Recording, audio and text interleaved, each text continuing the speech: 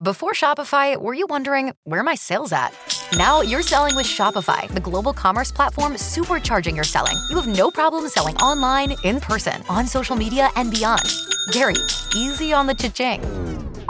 Oh, sorry, but my Shopify sales are through the roof. Start selling with Shopify today and discover how millions of businesses around the world use Shopify to ignite their selling. Sign up for a $1 per month trial period at shopify.com/listen. Shopify.com/listen.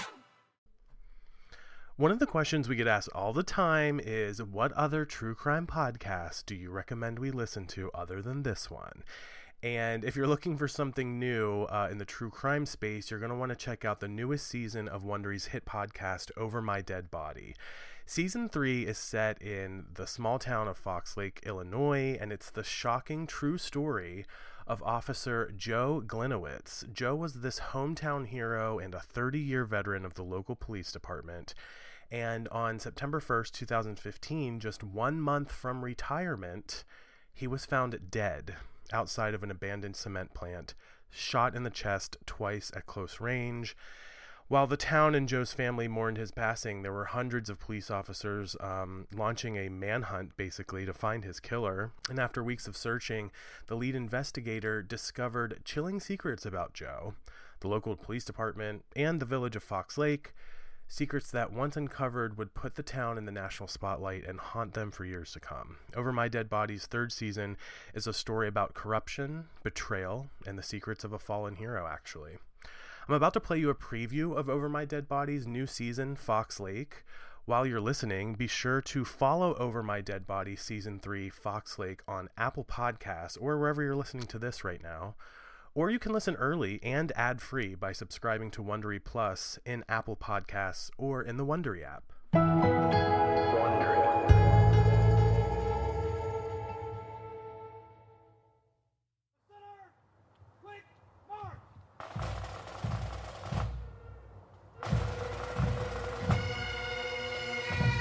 On any other Labor Day, the town of Fox Lake, Illinois, would be filled with people out for a good time.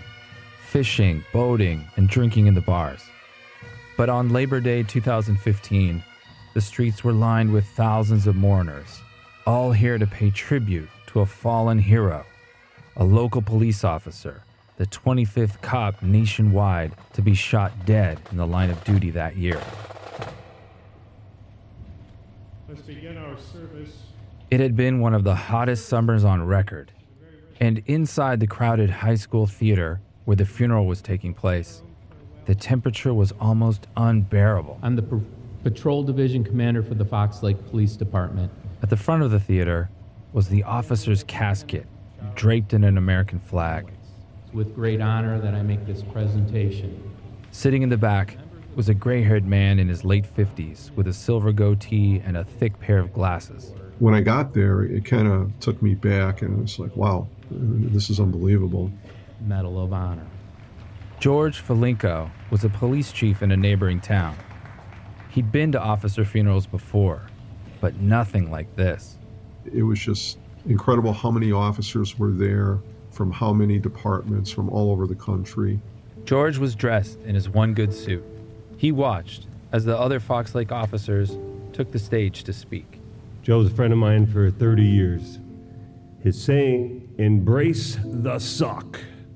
Well, we're doing it today. When we were growing up, we all knew Joe was a hero. But now the nation knows he's a hero. We are Gliniewicz strong. I love you, brother. George sat in the cushioned seat, sweating from too many bodies crowded into the theater. He gazed forward, trying to focus on the speakers. Joe was a father to those boys.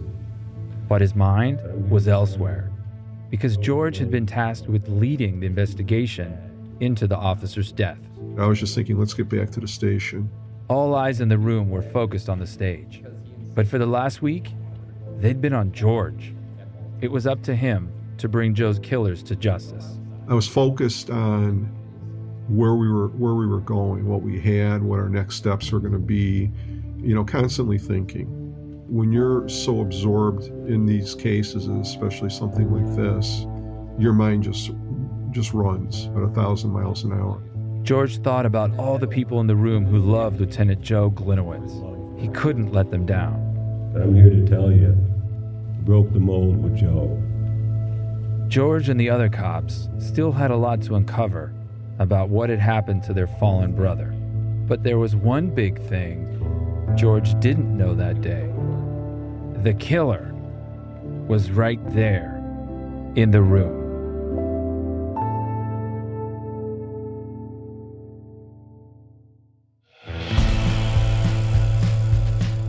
From Wondery, the makers of Joe Exotic and The Shrink Next Door, comes a story about how the hunt for a killer. He said, when you find these motherfuckers, take your safeties off, shoot to kill. Revealed secrets hidden just below the surface.